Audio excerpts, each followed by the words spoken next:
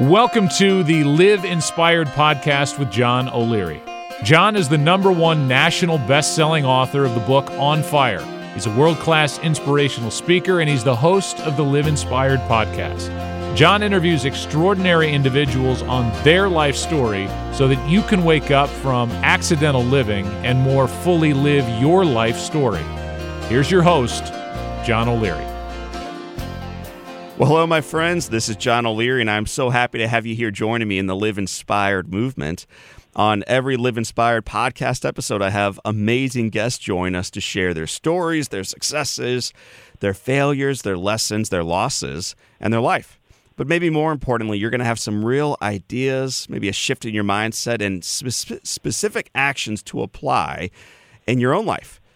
Before we get started today, you ought to be checking us out online. If you don't already, cruise over there right now. I am always checking people out online. It's a great way to learn more about their stories. So visit us at johnolearyinspires.com. One more time, it's johnolearyinspires.com. We have our blogs and our vlogs, previous podcasts. You got the book On Fire. You can learn more about booking us as speakers at your conferences and events. So johnolearyinspires.com. At a recent speaking engagement, I had the opportunity to sit in the room on purpose and hear the story of someone that I've always been enamored by and been inspired by from afar. I didn't know this leader all that well, but I knew of her. I knew of her story. I knew of her business. I knew a little bit of all she'd overcome.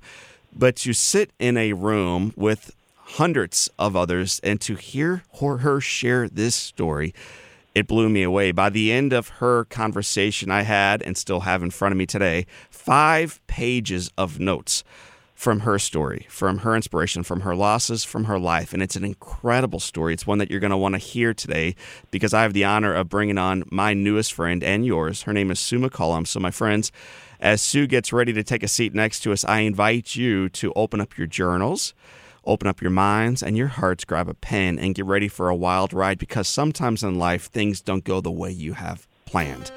That's the story today. You're going to enjoy it deeply. So get ready. Buckle up. Here we go. Welcome to the Live Inspired podcast, my friend Sue McCollum. Sue, welcome to Live Inspired. Well, thank you. That was quite the introduction. I appreciate it. But don't we all have to live inspired, no matter what happens to any of us?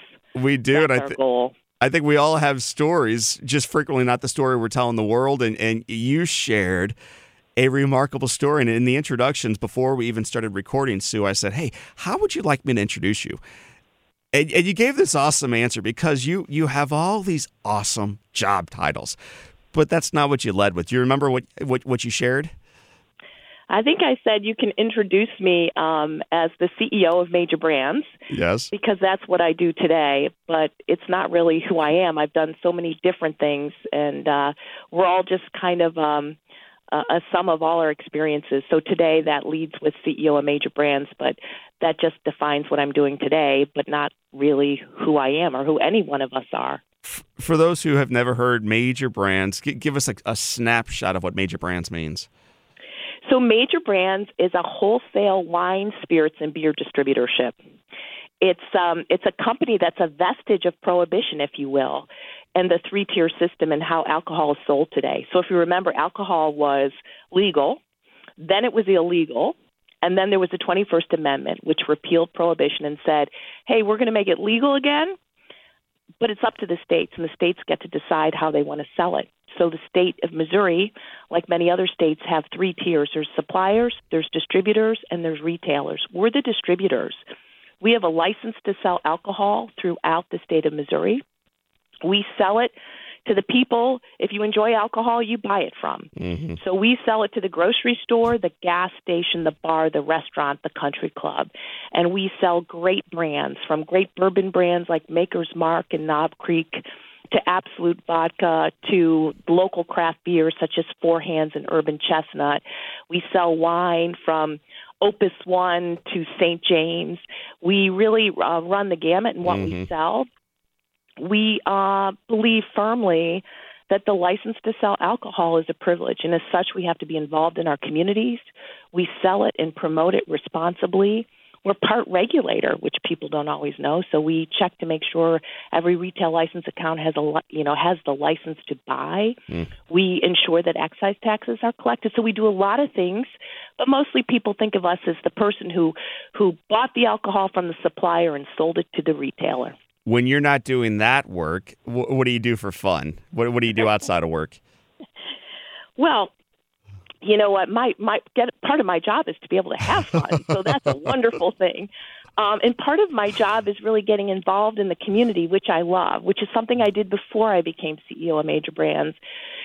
So much of what we do here really embodies what we do in life. So if I'm not, enjoying one of my beverages responsibly or eating at one of our great restaurants in Missouri or doing other things, I am probably sitting on my couch or pacing the room watching the Buffalo Bills on TV because I am a huge Bills fan. I love watching sports. I like to travel. But most Sundays in the fall, I'll be in front of a television somewhere, making sure I can watch the Buffalo Bills play whomever they're playing that day. Well, you live and work and raise kids in Missouri, but you have a passion for Buffalo. I'm assuming it's not because you grew up in St. Louis. Why don't we back the train way up all the way until childhood, Sue? Where were you born, and what was growing up like for you? I was born in Buffalo, New York, and I'm proud of it. Buffalo's a great place. It's a defining place for me. I believe all of us, first of all, I think everyone has a story. We all have a story. Maybe not everyone knows our story, but we all have a story. And, mine begins in Buffalo, but it really begins, and I think for many of us, where we grew up and how we grew up become defining places for us. They define how we approach challenges. They define how we approach family. They define all kinds of things. And I would tell you, I think growing up in Buffalo, New York really defined me as a person, also helped me define how I faced challenges. Mm-hmm. So, I grew up a long time ago, and I like to tell my kids the story that I sometimes walked to school both ways uphill.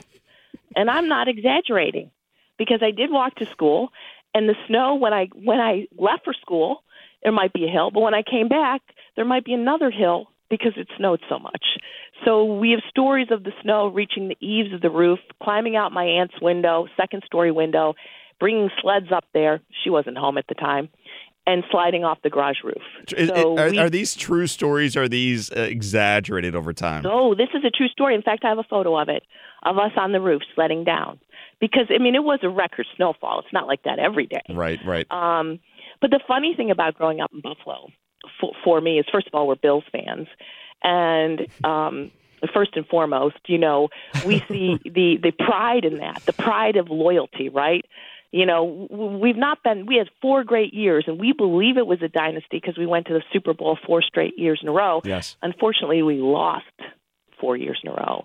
But we don't define ourselves by the loss. We define ourselves by the fact that we could get there over and over again, and that takes resilience. But growing up in Buffalo, when you walk out the door, I remember my dad missing only one day of work ever because it snowed, and that was the blizzard of 77 where schools were closed for 10 days. There was snow on the car. You had a long driveway. We shoveled it. The minute you finished shoveling, the plow came, dumped a bunch of that icy, crusty snow, and you shoveled it again. But you never really thought about shoveling it. You didn't think you shouldn't have to shovel it. You just knew that if you wanted to get out of the driveway, you shoveled the snow. And you expected it to snow. You didn't expect it to be sunny and warm every day. So it's a funny thing when you walk out the door expecting snow and expecting to shovel, you really appreciate that sunny day. You appreciate the day it isn't snowing or you're shoveling. So I think it defines a resilience. Yes. It defines a kind of pride. I also remember my dad and the issue of character. And someone once asked me, well, what does character mean to you when you say I have 2 sons. You want to raise your sons to be people of character. I said, I remember, driving in the car with my dad, and we drive down Main Street, and it snowed more then. And the snow didn't keep you from doing anything. you just kept doing what you did. But if the guy in front of you got stuck, it was just this sort of matter of fact, Yes. right? There was no discussion. I'd get out of the car, my dad might say, hey, stay in the car. I'm going to put it, park it, and I'm going to go help this guy out, right? So he'd get out of the car, he'd push the guy in front of him, he'd get back in the car, and he'd drive away. It was that understanding that that's what you do for someone. You didn't have to talk about it. The guy didn't have to ask you for help. You just knew that's what you needed to do.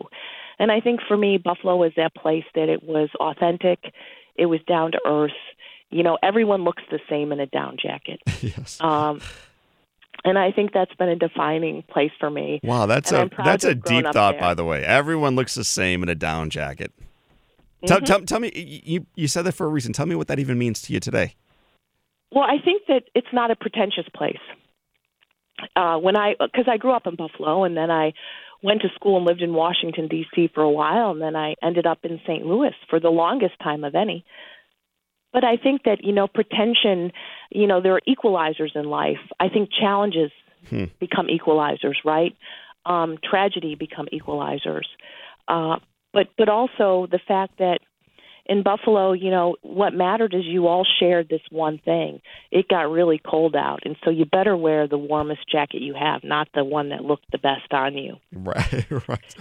You brought up I think that's what I mean. It's hard to be pretentious when you're wearing a down jacket all the time. You brought up your father twice. You talked about how he drove around helping people out. That was one thing. He also only missed one day of work ever due to snow. Talk about your dad a little bit. What was he like growing up, and what did you learn from your father? Oh, my dad was a very kind man and a smart man. And so he grew up in Buffalo and at a time when no one was going to college. Everyone went and worked for a steel mill or entered a union, and that's what he planned to do. Except his mom became ill when he was in high school and died of cancer while he was in high school. And she asked him the one thing to do. She wanted him to be an engineer, and she wanted him to go to college. So my dad went to school. He worked his way to get through school. He started in a vocational high school, ended up at the University of Buffalo. He worked a couple of jobs, would fix cars that were made of nothing, to keep being able to go to school, to work. And he finished his degree because some members of the University of Buffalo Alumni Association essentially paid his last $100 to get through school, or that's the story he told. So my dad, but he was the kindest, nicest man. He was incredibly humble. He ended up having 2 patents, but he pretty much worked for the same company in Buffalo his whole life. And he was just someone who went to work every day, did a good job. His family was incredibly important to him, and he was there. I mean, during that one snowstorm we were talking about, our neighbor's house, the siding was blowing off, and he got on a ladder and nailed it back in. He was just a good guy. Your good guys normally have partners in crime. Talk about your mom. My mom was very funny and very engaging. She enjoyed family and friends. She loved to tell a story. She was a great storyteller. Some of the stories she told we knew weren't true, but we liked to listen to them anyway. About how during the Depression they couldn't afford a Christmas tree, so they took a broom and they drilled holes in it, and they cut a broom handle, I should say, drilled holes in it. Then they went around and cut pine tree limbs and stuck them into the holes, and that's how they created their Christmas tree. Merry Christmas. And kids, we were like, wow, that must have been really hard. And then we would talk to our aunts, and they'd be like, that never happened. Sure, times were rough, but never that rough. So that was my mom. She loved to party. She loved to be with her family, and she had a great sense of humor. You mentioned D.C. What brought you to Washington? So I went to school in Washington, D.C. I wanted to be a sportscaster because when you love the Buffalo Bills, what would be the perfect job? Of course. To be a sportscaster. So I studied broadcast journalism and economics and ended up going to school in D.C. And my first job was producing NFL football games for the radio and public affairs programming for the radio. So I was, lucky. I also, like my dad, had to work my way through college. So I worked any number of jobs, you name it, I did it. From scooping ice cream at Friendly Ice Cream in Buffalo, New York, where I was their employee of the Western New York Employee of the Year. Wow, Sue McCollum. To this day, I got $100, which in 1978 or 79 was a lot of legit money. And a silver dollar award, which I still have on my desk. But anyway, did a lot of things in D.C. and ended up going on to get my graduate degree at American University, where I went to undergrad. I got my MBA because I decided I really wanted to. I loved the media, but I wanted to be in the business side of it and advocacy. So I studied marketing, and I met my husband in college, and that's how I ended up in St. Louis. Talk about Todd. I'm always fascinated. I got to know Todd later on in life. You met him as a young, strapping, handsome gentleman in college. What was it about Todd that attracted you? Oh, well, you know what? There were many things. Todd was very funny. He was engaging, but he was incredibly nice. So I mentioned I was working through college, and I usually would have two jobs. One where I worked in the dorm, and then one where I worked outside. And I used to work at Haagen-Dazs because I had that professional ice cream background from Friendly's. So I ended up at Haagen-Dazs and worked in. And sometimes I'd work till 1 a.m, and Todd had a car, and oftentimes the bus service stopped around 1, or I'd get out too late, and Todd would just come and pick me up. And he'd be like, no, don't take the bus. Let me give you a ride home. And it was stuff like that. He was well liked by everyone. He was incredibly generous, and he was the most generous person I've ever met. We just really hit it off, enjoyed one another's company, and I think had a passion for many of the same things in life. So we met in college. We dated 8 years, got married, and I moved to Kansas City for a short period of time, and then to St. Louis, where I've lived almost 30 years. A lady from Buffalo, New York, upstate New York, a huge Bills fan, and now coming out to the Midwest. Did it take a little while for you to find your Midwest legs, for you to feel like you were home? It did. But I moved from Buffalo, to D.C., and then D.C. to Kansas City first. And I will tell you that transition to Kansas City, having lived in D.C. for between college and working about 8 years, and then moving to Kansas City, which was smaller than D.C., and I didn't change my last name when I got married, and that was not uncommon in Washington, but very uncommon in Kansas City. I didn't really know that I had sort of married into a family that was well known in Kansas City and very established, and had this very successful liquor distribution company that was founded in 1934. So it took me a while to understand Kansas City, to appreciate it. I did keep my watch on set on Eastern time for a full year, because that 10 o'clock to 11 o'clock switch was really hard for me. I liked the news at 11, yes. not at 10. But when I moved to St. Louis, I will say that I got to St. Louis and I felt much more like I was at home. The buildings were older. There were more of these distinct neighborhoods. It felt a little bit more like Buffalo. I moved into a neighborhood, the Central West End, so I moved into the city of St. Louis in a place where you could walk to get your coffee, to the grocery store. Those were things that were more like the neighborhood I lived in the District of Columbia. So when I got to St. Louis, I really had an appreciation for the Midwest, and for the people say that Kansas City is the first Western city and St. Louis is the last Eastern city. Yes. And I think I could agree with that. I could feel the eastern part of the Midwest in St. Louis, whereas I felt the western part of the Midwest in Kansas City. They're both great places, but different. So I think when I got to St. Louis, it was easy to call it home. So you mentioned that when you came out to Kansas City, you did not realize that Todd's family was well known, not only in Kansas City, but St. Louis, Missouri, and really around the country. It's it's a significant business that they were operating. Did you ever envision that you would be stepping into it as a leader within it? Never. I always said I dreamt of being a sportscaster, and I ended up being a liquor distributor. Right. Which is pretty similar in some regards. Occupations. All right. So when I heard you share your story, your testimony the first time, you used an expression 3 different times, and I wrote it down because it grabbed my attention. You said, hey, one day can bend your life. One day can bend your life. And you kept going back to this. Let's talk about one day that might bend your life. Take it forward from there. So I'm sure you remember the part of your share with that client where you talked a little bit about a day bending your life. I do believe one day can bend your life. I do believe we have defining moments and defining days in our lives.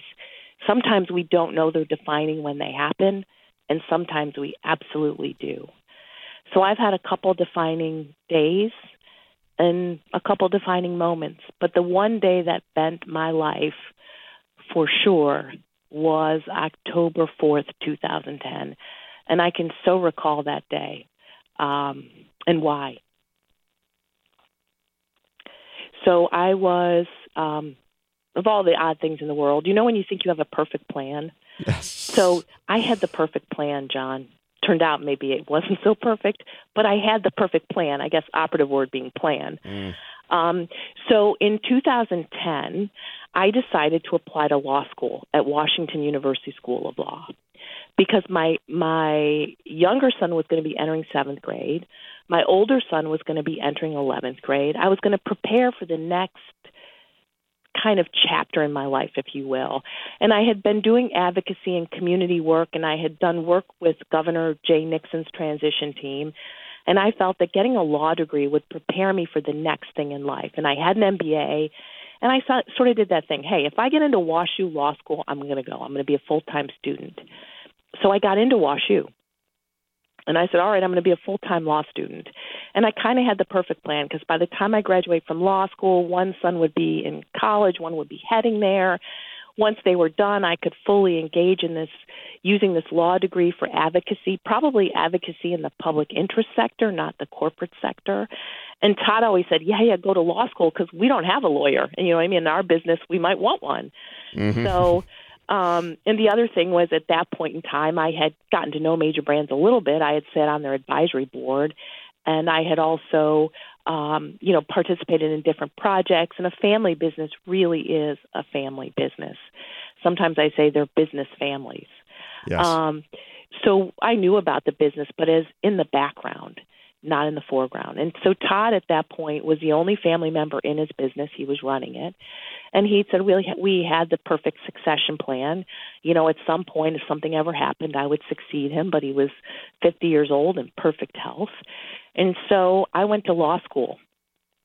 About 5 weeks in, on October 4th, I left my property law class. I went to the parking garage. I got in my car. I hadn't even left the parking garage when the phone rang. It was an EMT from Chicago. He asked me to identify myself. Did I know Todd Epstein? I said, yes. He asked, is he on a medication? And I said, no, he's not. He said, well, he's had a seizure. He's in the ambulance. We are taking him to Northwestern Hospital. We're not sure what's going on, but we think you need to get to Chicago as soon as possible. So I'd been sitting in my car before that phone call trying to decide would I go to the grocery store before I picked my son up from school, or would I go to the grocery store after? Instead, I went to the airport. I drove straight to the airport to catch the next flight to Chicago. I didn't go to a grocery store for 2 more weeks. So that was a day that Todd had a seizure. I ended up in Chicago. Later that day, they announced, the doctors came in and said, he has a tumor. We don't think it's cancerous, but it needs to be removed.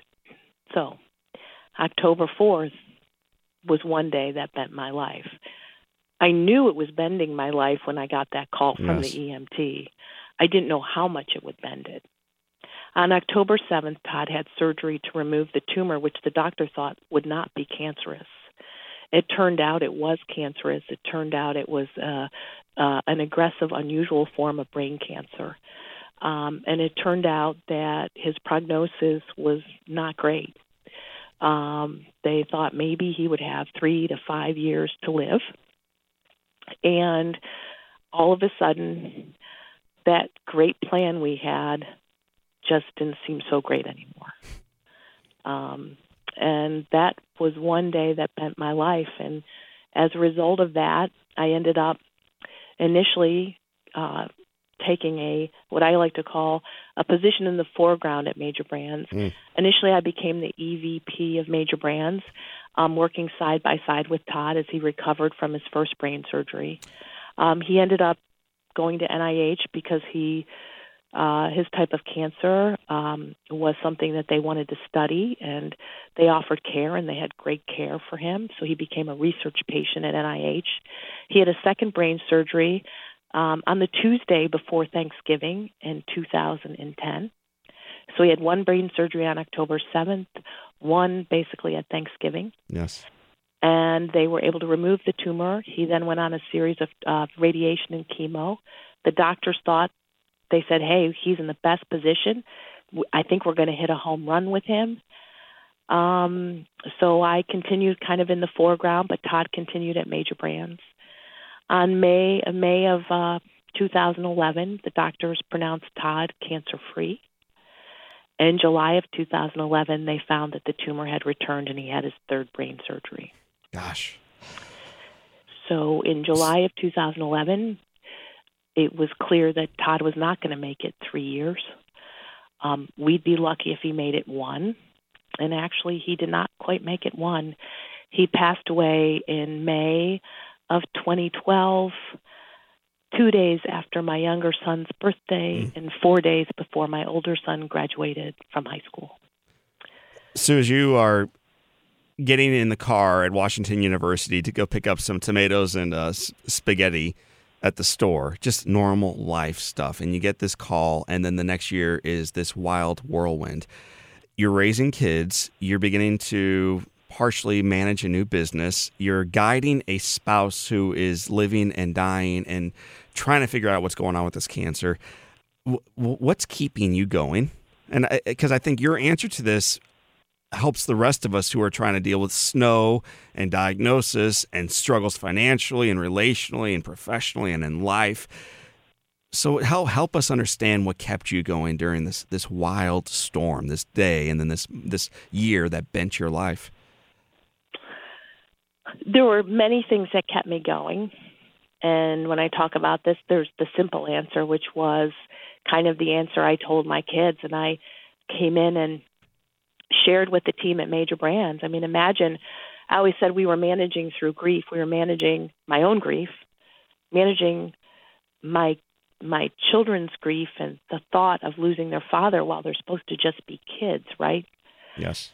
And then managing the grief of the 600 people who worked at Major Brands who knew Todd, who not just wondered what's going to happen to Todd, but knew if something happened to Todd, maybe something would happen to the company. Maybe they wouldn't have a job anymore. So I came in and I said the same thing to my kids. I kind of said it to myself too, John. I mean, I said, we're not going to let this define us. We're going to do what we always have done. And I told my younger son, you're going to get up in the morning and you're going to do your homework and you're going to go to school. I told my older son that he was going to take the SATs the next day, even though his dad was in the hospital, that you're going to go to college, that you're going to continue to live your life. And I came to Major Brands and I said, we're going to do what we've always done. We've always been the best distributor in Missouri. You're going to go out and you're going to sell and we're going to work hard. And if we're going to continue to be who we've always been. That's how we manage this. Not by losing who we are, but by being who we are. And it's not so unlike that driveway filled with snow in Buffalo.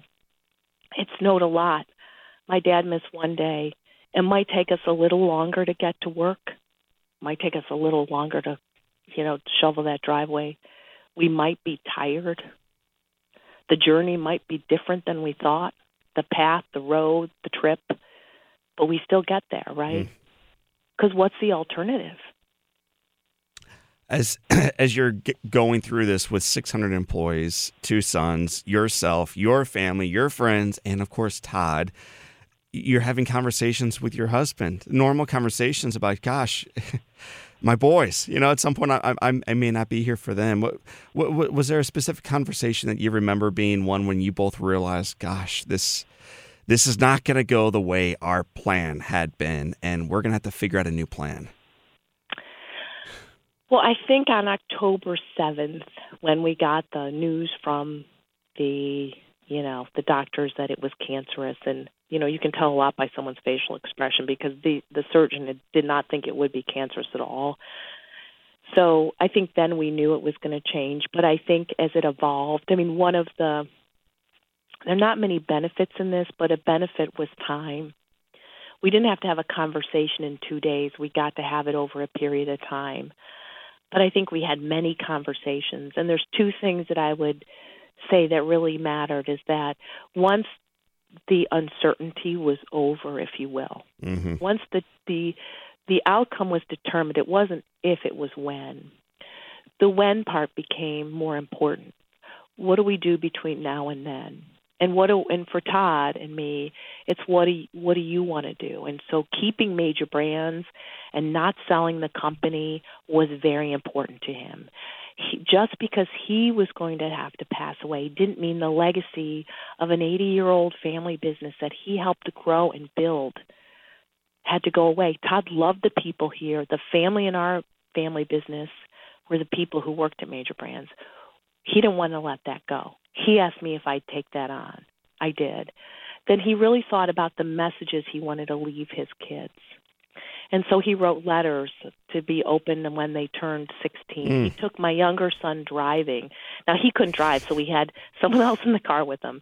They never told me this till way later because he always wanted to be able to teach my younger son, Brian, how to drive.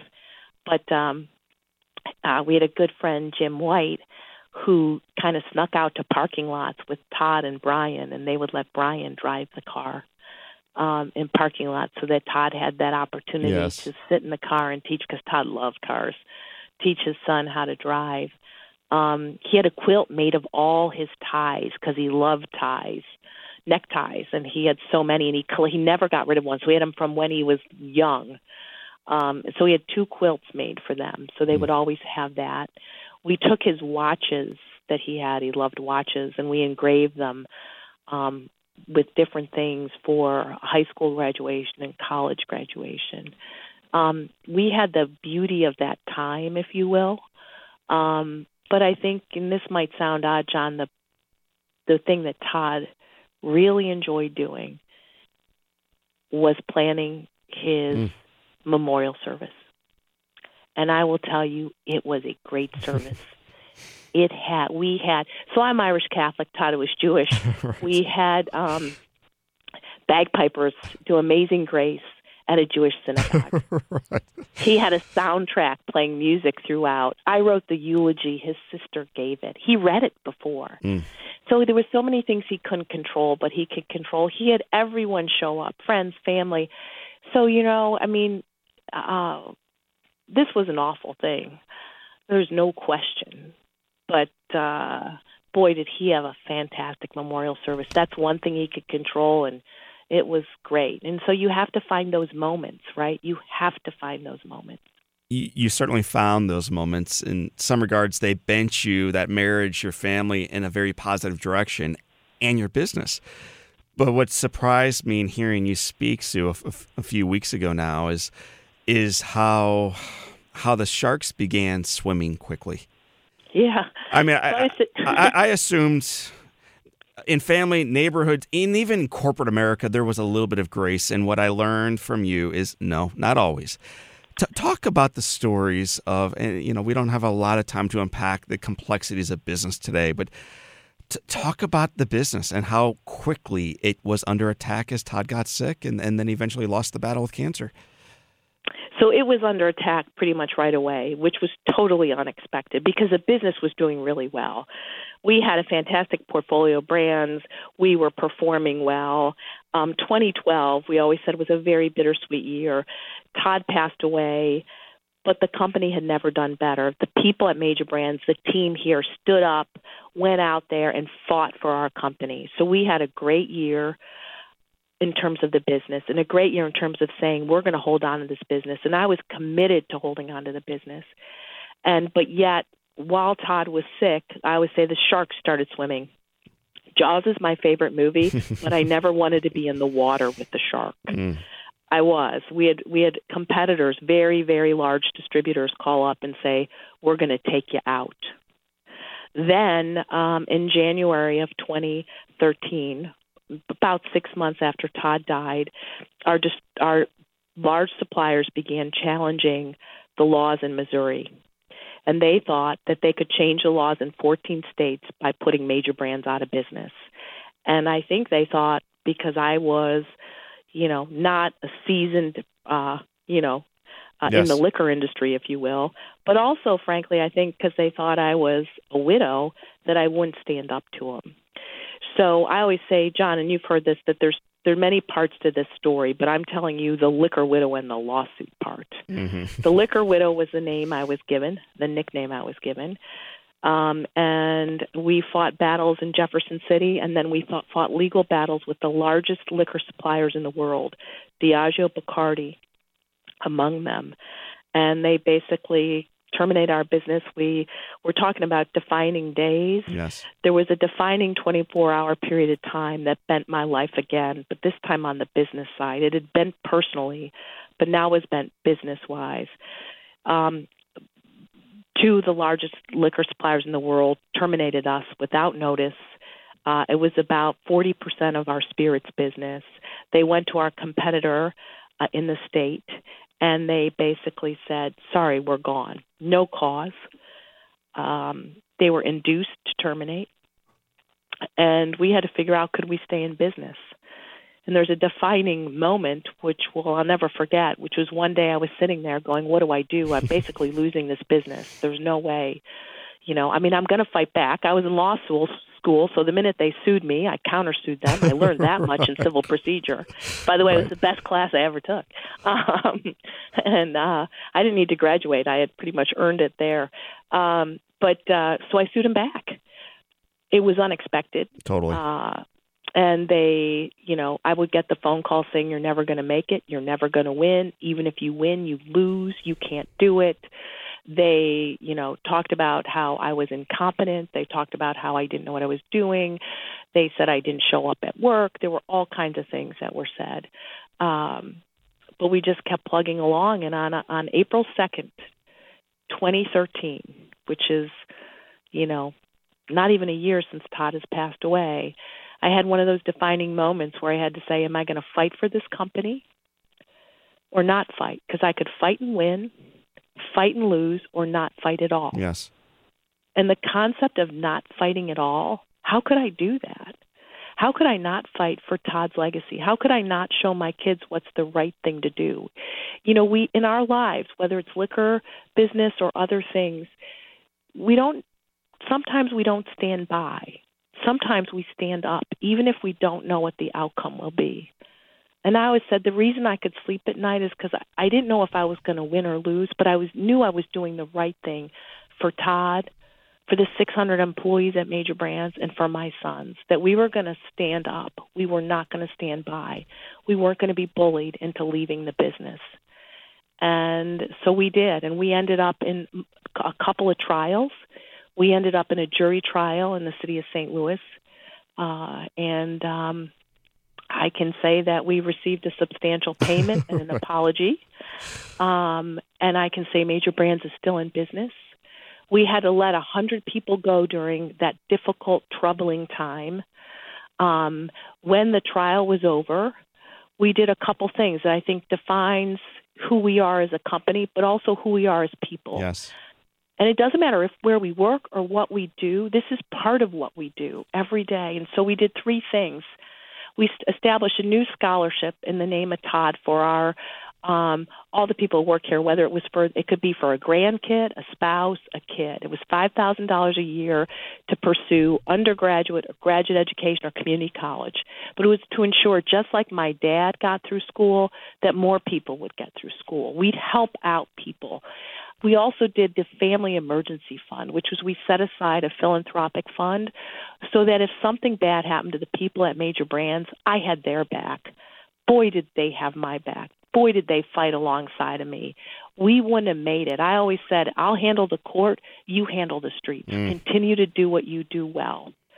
And so we did that. But we also gave each and every associate, anyone who had worked at Major Brands during the period of time that we were affected, even if you took early retirement or even if you had to be a part of a reduction in force, you received a loyalty award because you had been damaged. So everyone got a check for $3,000 the same day, even if you no longer worked at Major Brands, but you had been affected.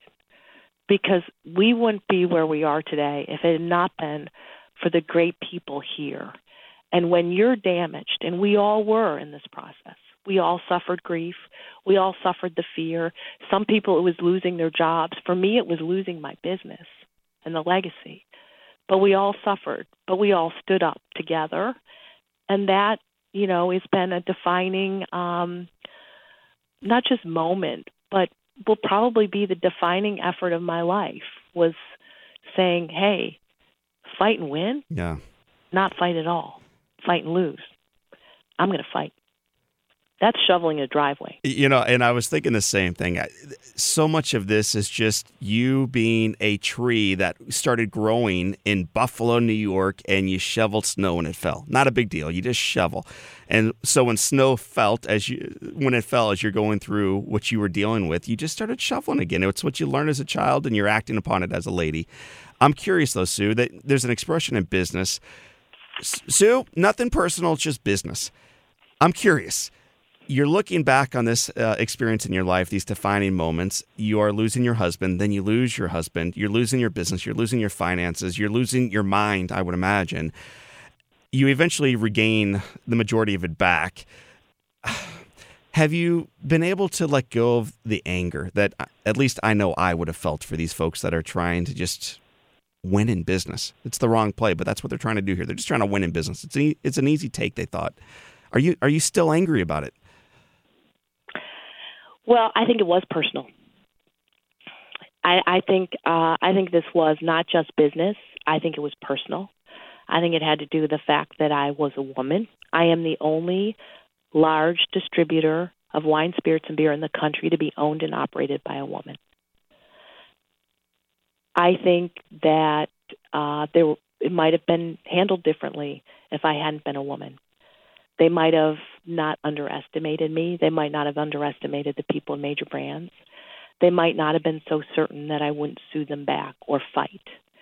So I think in many respects, I think the story is a personal story, not just about me, but about business and about women in business.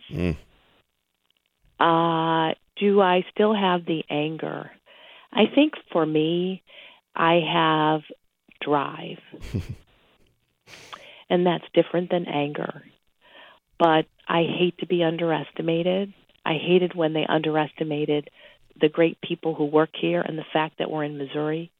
So if anything, what it's done is given me a drive for the business I never thought I'd be in and a passion for using business as a positive in a community. We really believe we build our business by building the communities we serve. So I think I've transferred that defiance into a real purpose in how businesses should be run. I think they should be run in the process of values-based leadership. Yes. And there's a difference between a values-based leader. You bring your values to leadership. But values-based leadership, to me, is about bringing those values to how you make decisions in a company, how you lead the company. Because I think that's the opportunity here. So if I can do anything, I am proud to be at Major Brands. I'm proud that we look at the community, that we never stopped doing what we did. We were authentic in how we handled this. And that, if anything, is the lesson I learned, is that you can succeed in business you can fight back, and you can do it honorably with your values intact. And I think we survived because we maintained those values. It's such a lesson that applies not only in business, but certainly, Sue, as you know, in every aspect of life. When boys and girls and men and women and business owners and employees and retirees hear you speak, they hear your story, they hear this podcast, what's one thing that you hope they understand and they receive as it applies to their own life? What's something that you hope our listeners might hear today from you? Well, if anything, when I think about the story, I think about a Steve Jobs quote that kind of put me through this. And I'm going to read the quote, but I'm going to tell you what it means to me. We don't know our lives looking forward. We only know them looking backwards. He wrote, "You can't connect the dots looking forward. You can only connect them looking backwards." So you have to trust the dots will somehow connect in your future. You have to trust in something, your gut, destiny, life, karma, whatever. This approach has never let me down and has made all the difference in my life. And when I read that, I thought, that's my story. None of this makes sense. But when I look backwards, I realized I was prepared for this. I just didn't know it. So every experience we have in life, we need to make meaning out of it. And I will guarantee you every experience we have in life will become meaningful. So we are not the sum of where we exist today. We're the sum of our entire past, of all the dots. And they only connect when we look backward. They don't connect looking forward. And when I look at my story, I was in law school and I was in 5 lawsuits. And I went to law school not to run a liquor distributorship. Right. I had an MBA. I had done public affairs work.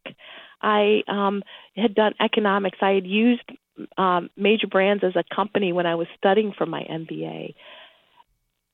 Even what I learned at Friendly Ice Cream, my first job, the 7 steps to customer service, about how you respect and treat people and how you serve them and understand who your customer is when they walk in the door.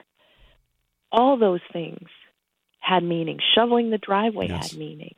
The Buffalo Bills had meaning. They never gave up. The people of Buffalo didn't give up. So, you know what? I just think sometimes we want to sum it up into one thing, but it's really we are the sum of all of our experiences. Every experience will have meaning. We just need to understand that in the moment we're living it. So, McCollum, it has been such a joy spending some time with you today, and we have 7 questions that we ask every guest. And I want to ask you these 7 questions, and I invite you to kind of just buckle up. This is a safe pathway. Others have been guided through these same 7 questions. So question number 1, what is the best book that you have ever read? I'm going to say North Toward Home. I've never heard about it. Tell me about it. I read it in my freshman year in college, and it was Willie Morrison. He wrote it, and I haven't read it since. I only read it once because I was afraid if I read it again, it wouldn't have the same impact. But it's a story about his life and a memoir, and I thought at the time I wrote it, and the details aren't important, it just taught me maybe some of the things we're talking about now is you just don't know where your life's going to go. Right. Tomorrow, you discover that your wealthy uncle has shockingly died at 103, leaving you, Sue McCollum, with millions and millions of dollars. What would you do with that newfound wealth? Oh, I know exactly what I'd do with it. I'd set up a foundation. I would begin to solve, from a research standpoint, some of the challenges in our community that I so badly want to see solved.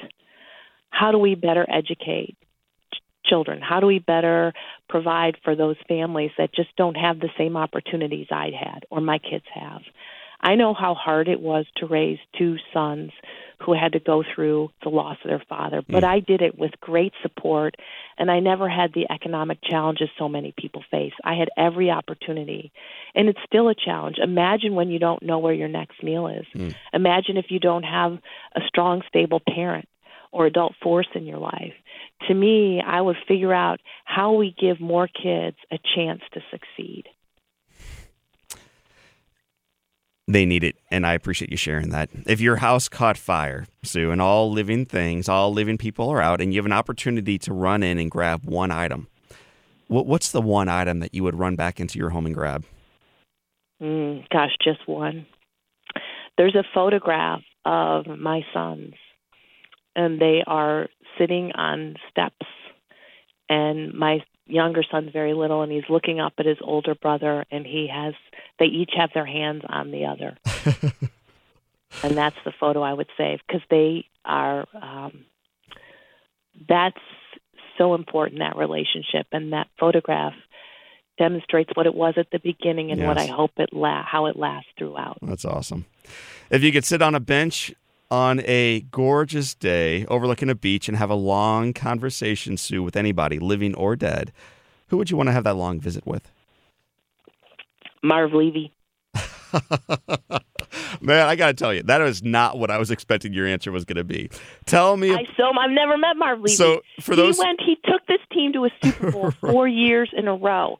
He went to school at Harvard not to be a football coach. His dad said something to him. He said, I don't care what you do, just be the best at it. That's who I'd want to talk to. How did he get those players to come back year after year after year? How do you think he would respond? Truly, what do you think his answer would be? I know you're a huge fan of his and the team. What is Marv's response to how he got those guys for 4 years? It's a shocking run to show up. I think it was his leadership, the character. He went back, and it's like there's a quote. It's like "Fight on, men," Sir Andrew, some quote. I can't remember the whole thing, but he'd go back and he kind of said, "Yeah, you left it all out there. Now come back, figure it out, and go back out there again." But they had a strong team. There was a common, thread among them all. Mm-hmm. Somehow he managed to keep that thread strong. And that's what I'd want to know. How do you keep the thread strong when you go through such adversity? How do you keep people connected? Because in the course of all this, I remember speaking to someone in hospice who told me that 2 things happen to families during illnesses like this, like Todd's. They either get closer or they break apart. Marv kept his family close. Well, Sue McCollum, we're going to shift gears into another question, but I would suggest he might be asking the exact same question of you. Sue McCollum, how did you keep your guys close? How did you keep the boys close? How did you keep 600 employees rowing together? So I think as much as you have to learn from Mr. Levy, he would learn much more from you. But we're going to shift gears into question number 5, which is, what is the best advice you have ever received? So the best advice I ever received came from probably my second boss and my first woman boss. And I had gone out and done something, and I realized I had made a mistake. And it wasn't like a big mistake. And she was like, Sue, she said, don't beat yourself up. Others will do that. Never do that to yourself. It's pretty strong advice when you go back, because that's what keeps us from doing the next thing, right? We're afraid, okay, I made a mistake. What am I going to do about it? And she was like, I don't want you beating yourself up over that. Just go on. Kind of pick yourself up, move on to the next thing. And I've shared that with my own kids. I've shared it with many people. Great advice. What would you tell your 20-year-old self? Take more risks. Be a badass. I waited till I was 50 to be a badass. Be it sooner. Perfect. And badass Sue McCollum, it has been said that all great people, and I'm speaking to one right now, can have their lives summed up in one sentence. How would you like your one sentence to read? Well, that's a hard question. Right. So, it can be a run-on. I would say sum up our lives, my life. Your life. I tried hard. Sue McCollum, you not only tried hard, you you've lived into the perfect plan, and it has led you perfectly to where you are today in Buffalo and Kansas City and D.C. and St. Louis. And John O'Leary and his listeners are proud to spend a little bit of time with you today. Well, thank you so much. What wonderful questions, what a wonderful opportunity that you provide others to hear stories, because it's stories that move us. Well, your story, Sue, has certainly moved me. It's moved us, and I'm so grateful for this time. My friends, that was Sue McCollum. This is John O'Leary. Today is your day. Go Bills and live inspired.